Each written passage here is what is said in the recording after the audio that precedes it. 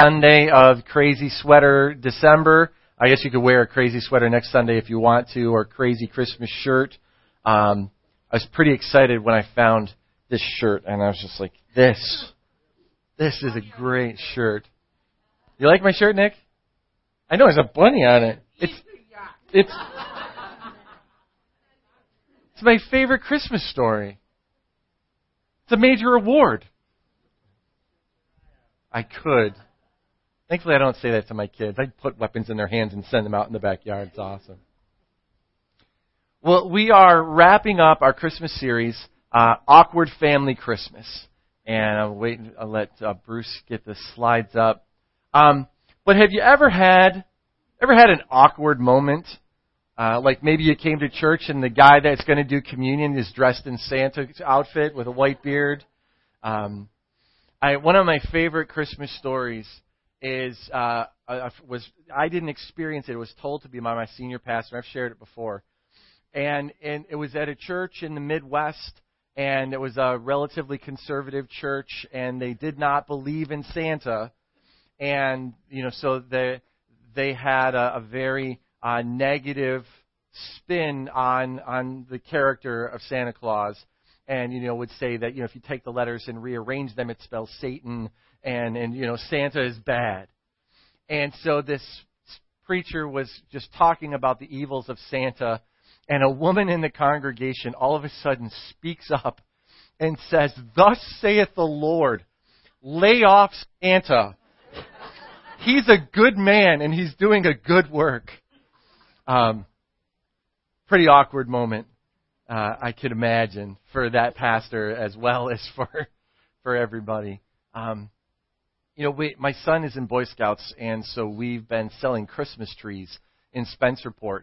If you haven't gotten your tree yet, there are a few trees left. But it's interesting. There was one of the kids told a story of how he got in trouble at the Christmas tree lot because someone came to buy their Christmas tree.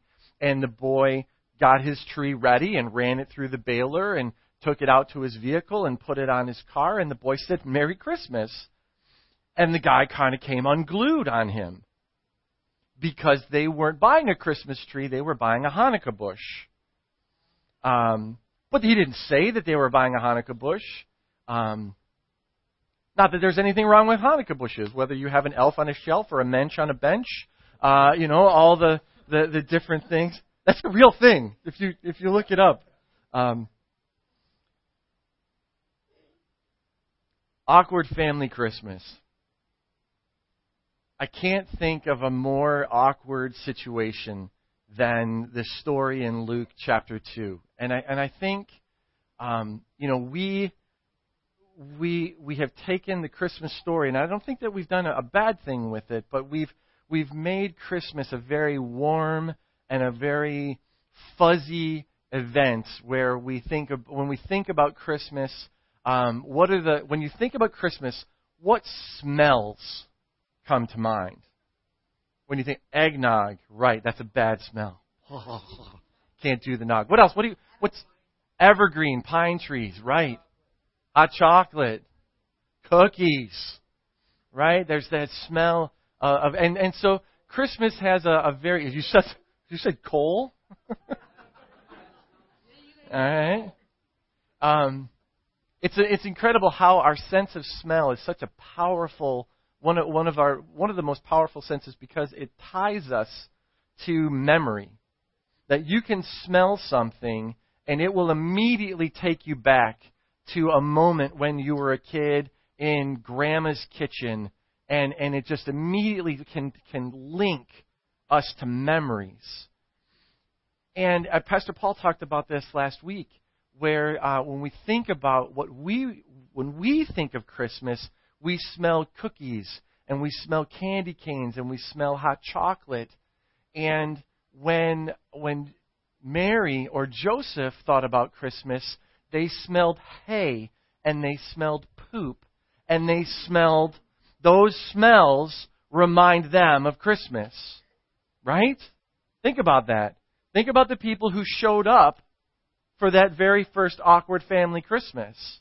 Who were they? Shepherds. Yeah. So I think I can't tell this story any better than a renowned theologian who is going to read to us our Christmas passage from Luke chapter 2. I think you'll enjoy it.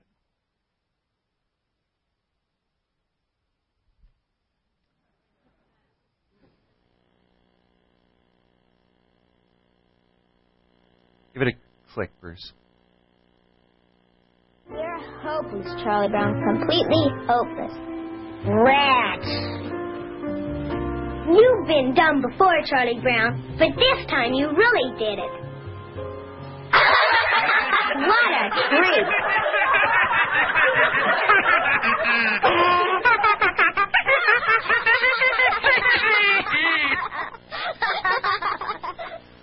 I guess you were right, Linus. I shouldn't have picked this little tree. Everything I do turns into a disaster. I guess I really don't know what Christmas is all about. Isn't there anyone who knows what Christmas is all about? Sure, Charlie Brown. I can tell you what Christmas is all about.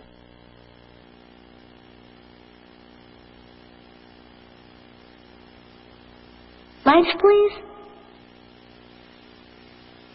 And there were in the same country shepherds, abiding in the field, keeping watch over their flock by night. And lo, the angel of the Lord came upon them. And the glory of the Lord shone round about them. And they were sore afraid. And the angel said unto them, Fear not. For behold, I bring you tidings of great joy, which shall be to all people. For unto you is born this day in the city of David a Savior, which is Christ the Lord. And this shall be a sign unto you. Ye shall find the babe wrapped in swaddling clothes, lying in a manger. And suddenly there was with the angel a multitude of the heavenly host praising God, and saying, Glory to God in the highest, and on earth peace, goodwill toward men.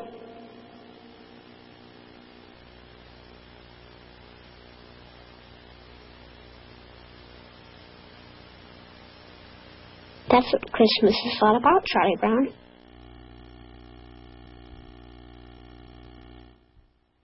Amen. We can all go home now. That would be a great Christmas present, wouldn't it? I want to just take some time to walk through that passage of Scripture because I think there's some things that we can really grab out of it. So in Luke, again, Luke chapter 2, I want you to think about the story, and I want you to try to do your best to put yourself there in that moment.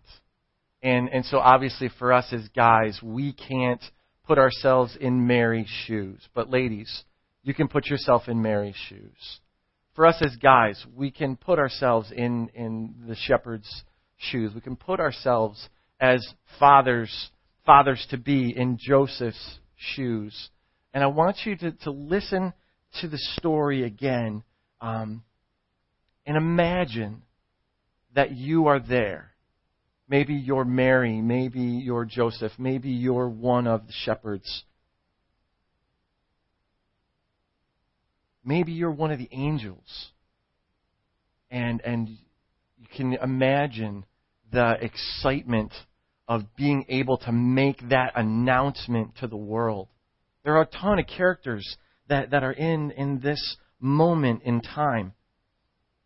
That night there were shepherds staying in their fields nearby, guarding their flocks of sheep. Guys that are out, I love when we think about Christmas, and normally Christmas is, again, that warm and fuzzy thing, and we have our nativity scenes that are warmly lit with nice dry straw. And this year, our nativity scene on our house, it kind of was the epitome of awkward family Christmas, because there was Mary and there was Joseph and there were sheep and camels and wise men and a Tyrannosaurus and a Triceratops, all part of the nativity scene. But these were guys that were just doing their job. And again, as we look through Scripture, these were not guys that were professional religious people. These were guys, and I love this, these are guys that knew how to tie knots. These are guys that knew how to be out in the wild.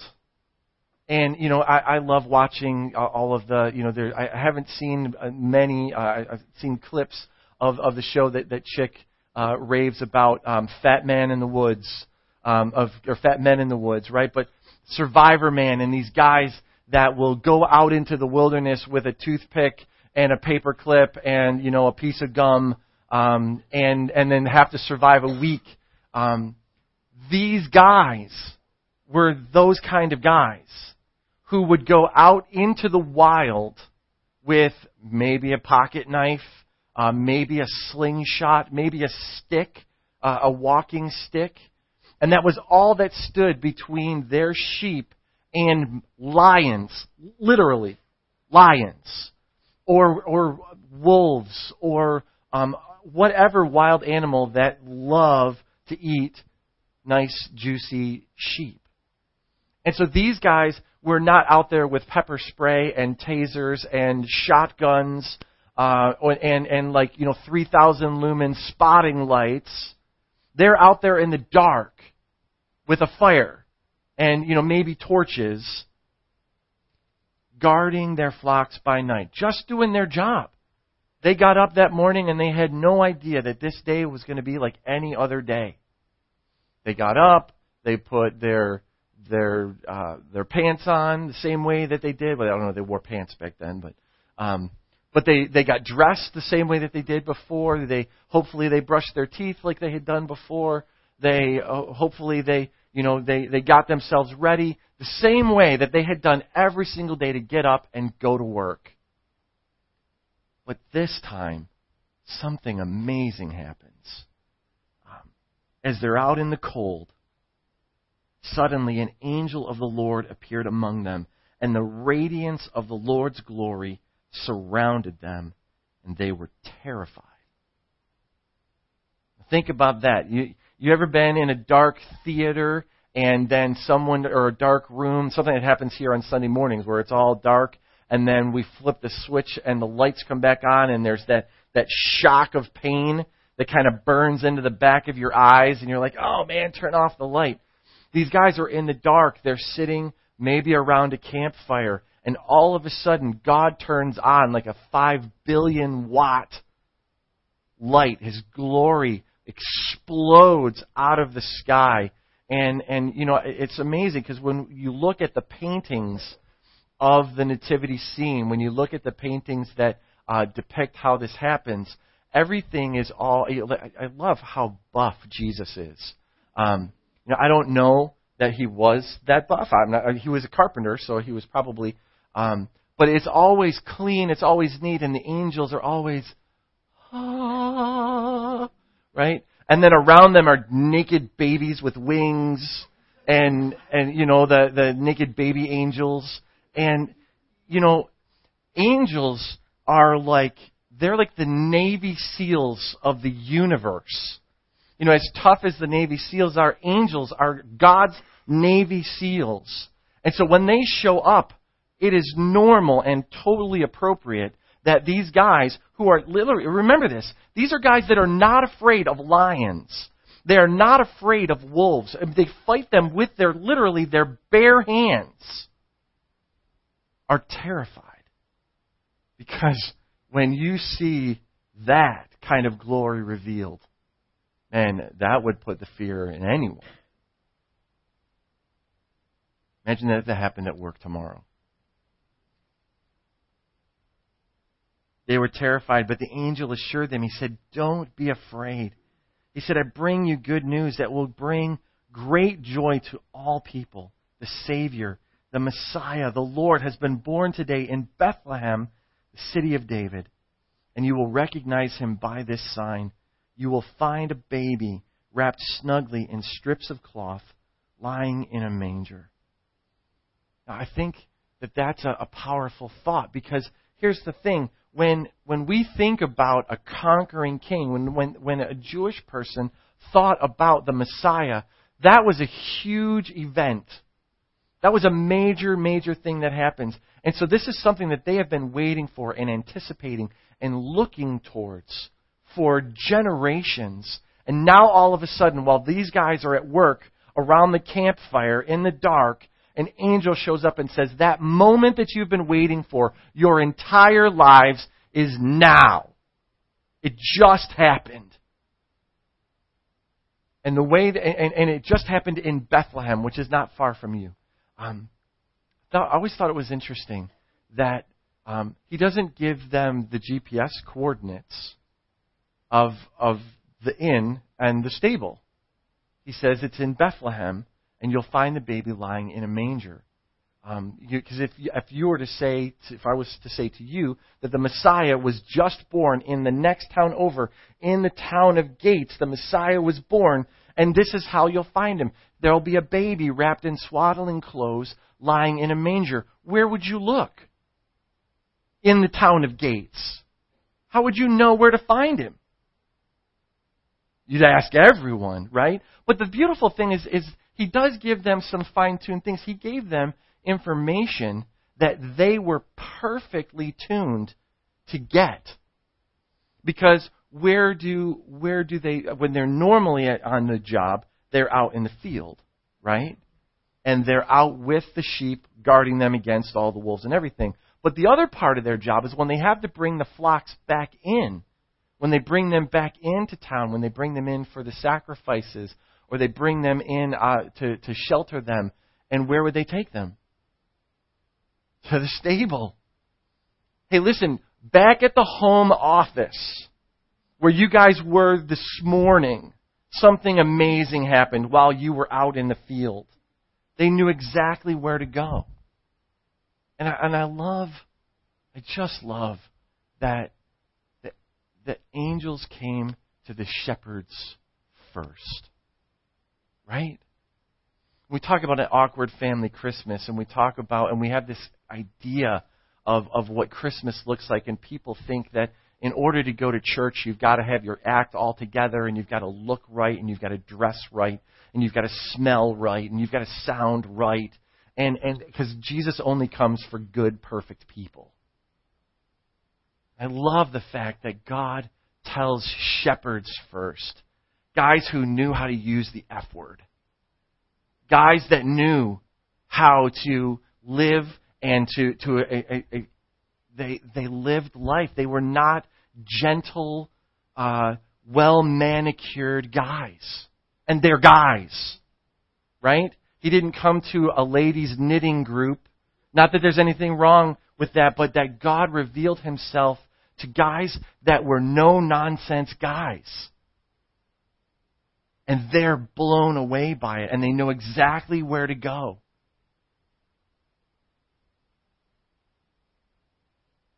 And he came to them first. You know, it's interesting, the Magi, the wise men that are typically in our nativity scenes, they're not recorded in Luke. They're actually recorded in another one of the Gospels. And we put them in the nativity scene because we don't make 1 year later nativity scenes, because the wise men actually didn't show up until Jesus was about a year old. Because when you read the passage of the wise men, it says that the wise men went to the house where they were staying. They didn't live in the stable for a year while they waited for the wise men to get there. They actually went home or went somewhere where they lived while Mary, as Jesus was born and then was raised. They stayed there in Bethlehem for about a year.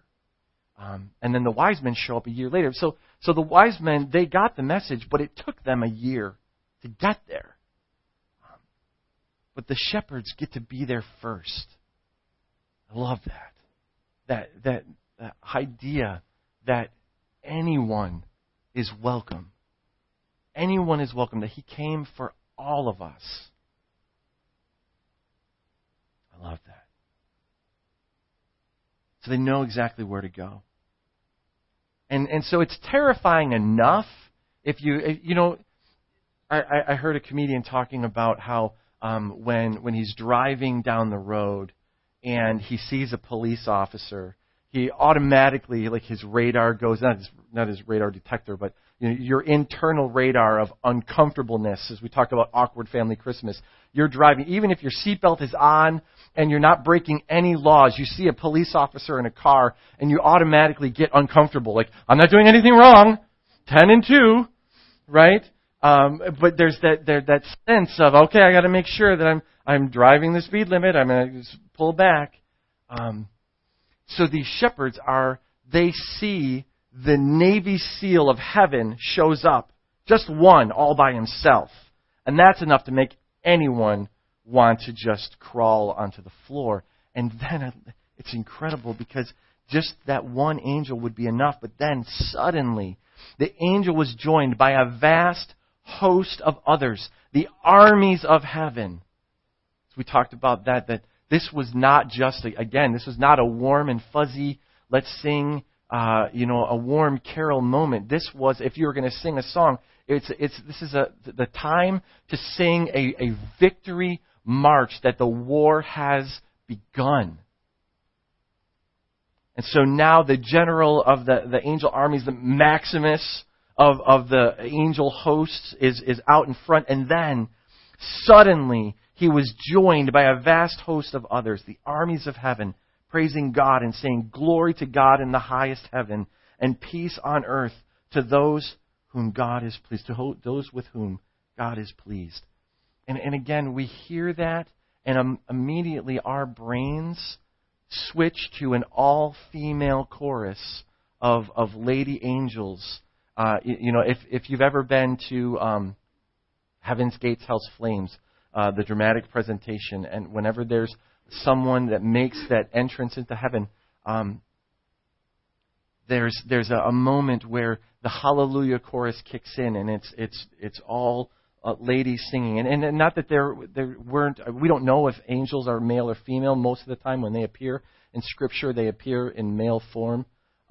They're neither, but they appear as male. But I got to imagine that the roar of an entire army, whether they're male or female, if there are female angels and male angels in this mix, it is not a tinkly, la la la, glory to God in the highest. Yeah, don't ever ask me to sing.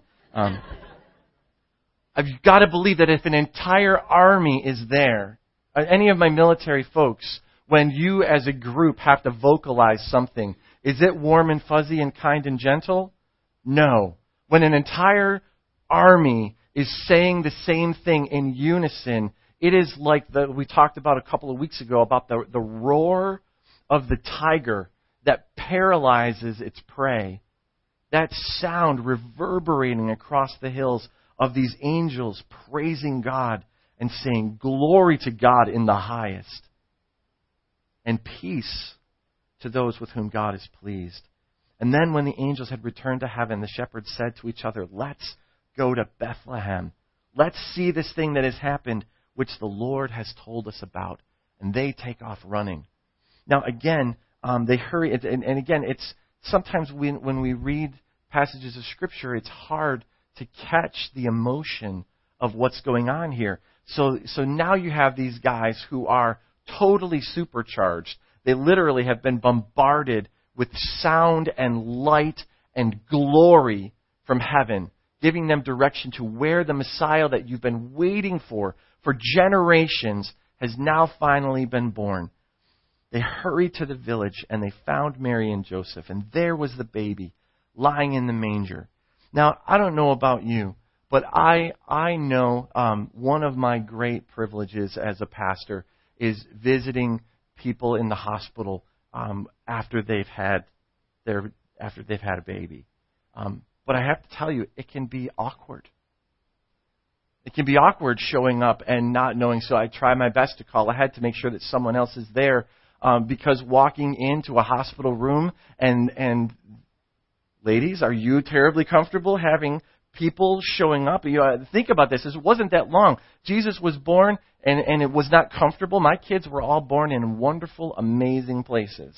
My kids were born, my Joy was born in Marysville Hospital in Marysville, Ohio, and it was beautiful. They brought me a steak dinner. My wife and I a steak dinner. I remember the steak dinner. She did all the work. I just tried not to get my fingers broken or get bit. It's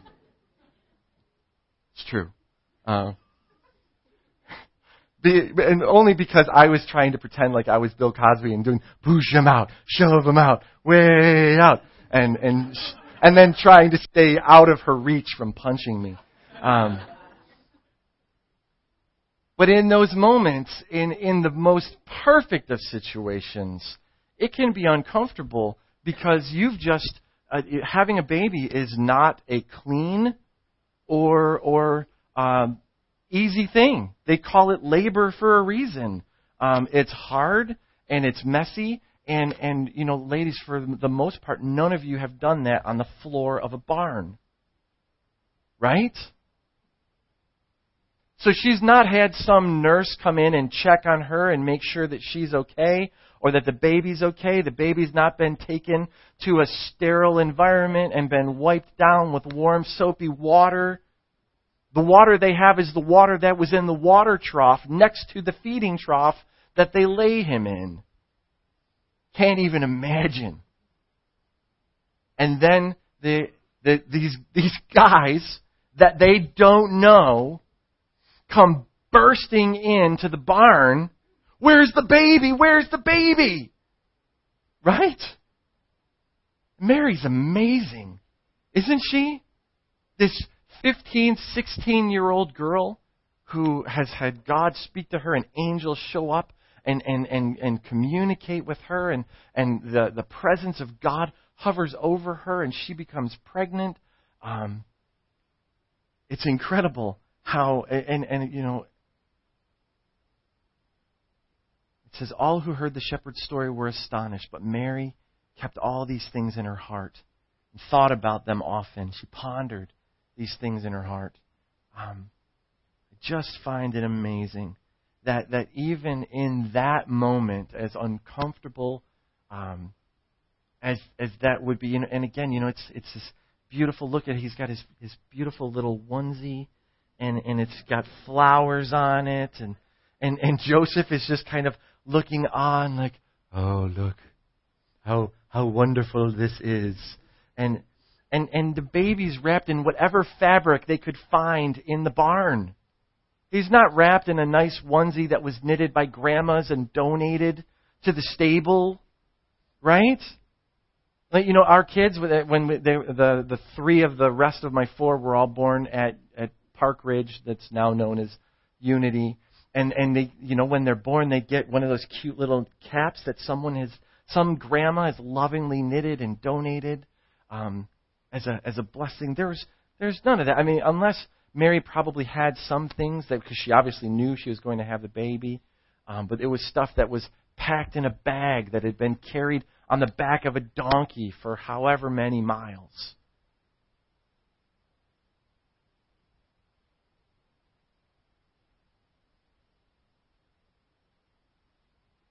And then the shepherds, not only do they respond immediately, and then afterwards they go and tell anyone that they can find. After seeing him, the shepherds told everyone what had happened and what the angel had said to them about this child. And all who heard the shepherd's story were astonished. It's interesting that shepherds were not, throughout Scripture, shepherds kind of went through a bit of a transition. Because shepherds, although they were not really wealthy guys, their profession in their agricultural society was a very important one. If you didn't have shepherds, you didn't have sheep. If you didn't have sheep, you couldn't have church, because church required that you had perfect, spotless lambs for them to be able to worship, for them to be able to have their sins covered every year at the Day of Atonement. If you didn't have shepherds, all the wheels fall off of their society. And so you look back through the Old Testament, and there are tons of people who are shepherds. Amos, one of the prophets, was a shepherd. David was a shepherd who then became the king.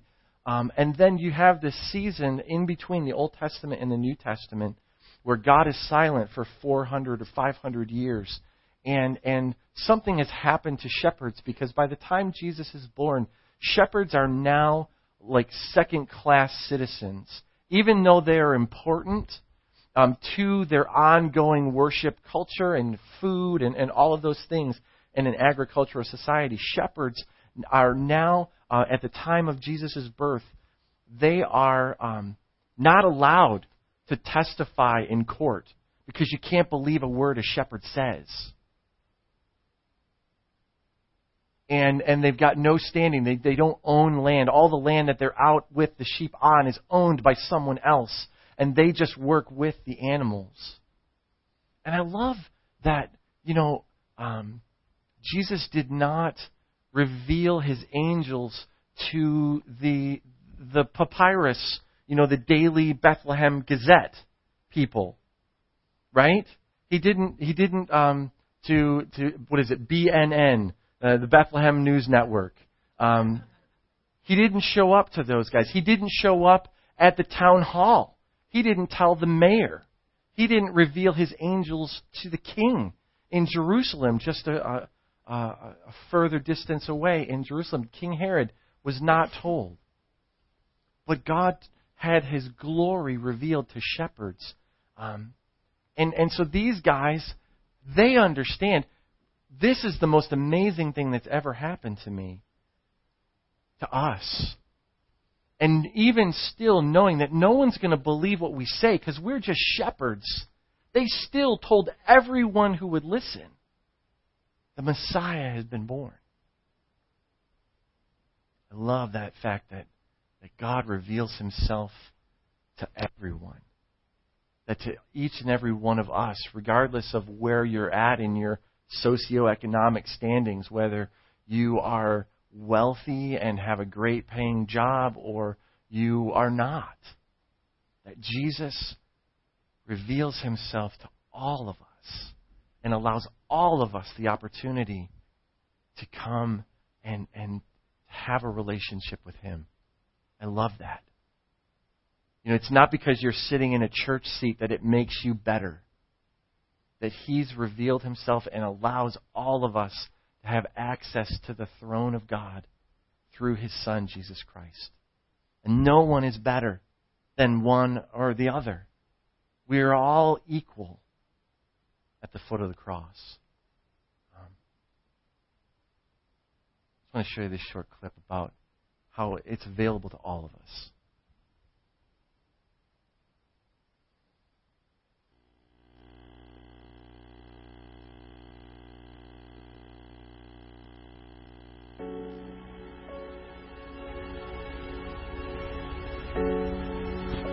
I was once told a story by a close friend of mine who said that after a long night of drinking on a Saturday night, he woke up Sunday morning and decided for the first time in his life he wanted to go to church. So he got in his car, he drove, found the closest church he could, and walked into the back door of the service and sat down in the church pew. He said he didn't know what to expect that day, but he felt like he would at least leave there feeling like a better person, feeling a little bit of joy, feeling a little bit of love. Instead, he left there downtrodden. Instead, he left there crushed because of the judgmental looks and attitudes that came his way that day. He said, "You know what, man? I think they smelled the alcohol on me. And I don't think they like that." He told me that no matter what happens to him in this life, no matter where he goes or what he does, he will never go and sit on a church pew again. Because you know what? He felt more loved, he felt more accepted, and he felt more joy on a bar stool than he did in a church pew. You see, a lot of people who sit in these church pews haven't taken the time to open up the Bible that they beat over top of other people's heads. Because if they did open up that Bible, they would see a Jesus Christ that lived completely different than they do now. They would see a Jesus Christ who came into this world and hung out with drunkards, who hung out with prostitutes, who hung out with tax collectors. They would see a Jesus Christ who said, I come not to save the self-righteous, those who think they have it figured out, those religious people who sit on their high horse and act like they are better than everyone else. No, I came to save those who are in need of a physician. I came to save sinners because I love sinners. We are supposed to mirror Jesus Christ as followers of Him. And in doing so, we are supposed to show love to the rest of the world. Jesus Christ said, they will know you by your love. He didn't say they'll know you by your judgmental looks, by your judgmental attitudes, by this thought process that you are enlightened and they aren't. They will not know you by your hatred. They will not know you by your condescending looks towards them or the Bible beating over their heads. He never said any of that stuff. He said they will know you by your love. Where's the love? You see, our generation can be different. Our generation can set a new standard. Our generation can say that whether we sit in a church pew or whether we sit on a bar stool, we're going to treat each other with love and respect. We don't have to make the same mistakes that those people who came before us made. No, we do not. We can show each other love. Because at the end of the day, we are all in need of love. The love of Jesus Christ came here and died for sinners. And you know where the sinners are at? The sinners are on the bar stool. The sinners are on the church pew. We are all sinners. And we are all in need of the love of Jesus Christ. There has to come a time where we stop seeing each other by the places that we sit, and we start seeing each other for the people we are. Because after all, we're just people. People in need of love.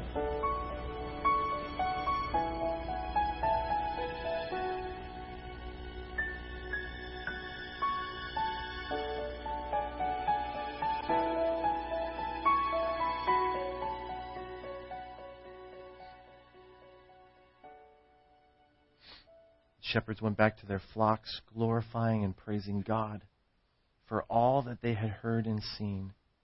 It was just as the angel had told them.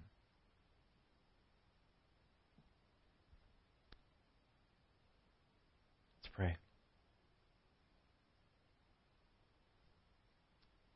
Heavenly Father, we thank you that you reach out to all of us, not just the special people, not just the ones who smell good or not, that you came for all of us. Lord, I pray that you would help us to reach out to those around us, that we would not be people who think that we're better than anyone else. Help us, God, to reach out to those in our neighborhoods and at work and across the street, that we wouldn't be afraid to tell your story, that you love them, you love us. We thank you for that first Christmas. Help us to remember that this Christmas. In Jesus' name, amen. Amen. Merry Christmas. Pray that you find an opportunity to share the story with somebody this Christmas season. Blessings. A couple of things this week. Christmas Eve, we will be right out here at the gazebo at 5 o'clock. Short 5 to 5:30. It's a half an hour Christmas Eve service so that you can come, bring your kids. Kids all get glow sticks, and it's a lot of fun. Rather than letting kids run in the fields with open flame, we do glow sticks, and it's pretty cool. And hopefully it'll be warm enough that the glow sticks won't freeze again. 55, beautiful. Thank you, Jesus. So that's Christmas Eve. And then New Year's Eve, we'll have our annual gathering at Salmon Creek Country Club. And so this year, we're adding, this year there's been a couple of changes. The Nerf zone is not going to happen again. All of the Nerf gear that we had last year was given as a Christmas present to someone. So unless people bring their own Nerf, what I'm proposing is in that volley or racquetball court, instead of having the Nerf zone, we're going to have adult dodgeball. Yeah. It's going to be fun. So we're gonna have adult dodgeball, can jam, soccer. We need to come up with a name for the Hinman ball, soccer volleyball. It needs a better name than soccer volleyball. We need to come up with a name. I know we need a better name for that. Soccer tennis. I don't know. We'll work on it. But it's a blast. It's from 7:00 until midnight. There's table games for those that aren't into the physical activity. If you want to just come and sit by the fire and eat. Again, if you've got any pictures that happened over the course of 2014, please email them to me, share them on Facebook or something so that we can, we put a big slideshow, like the year in review that kind of runs throughout the night. And it's absolutely free. Just bring a holiday snack to share, and it's a blast.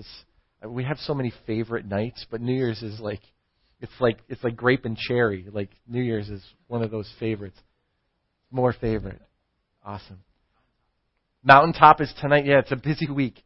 So if you're available, the Mountaintop Worship and Prayer Experience is tonight at 6:00 at Crosspoint Free Methodist Church. I keep wanting to say Crosspoint Community Church, and I keep doing it at their place. I'm like, but at Crosspoint Free Methodist, and if you can make it out tonight, it's from 6 to 7:30. Just an hour and a half of worship and prayer. It's going to be awesome. Pastor Darlene will actually be there. It's her first one, so we're excited. And she's leading the prayer time. Have a great week. If you could please, I know that now we've transitioned away from tables and into chairs. That has created a new issue, and that is people leave their cups and their garbage on the floor underneath their chairs, and then coffee cups get kicked. So if you could please clean up the area around your chair before you get up, we would really appreciate that. If you can stick around and help us put things away, that'd be great. If not, have a fantastic Christmas. If we see you tonight at the Mountaintop or Christmas Eve, blessings and Merry Christmas.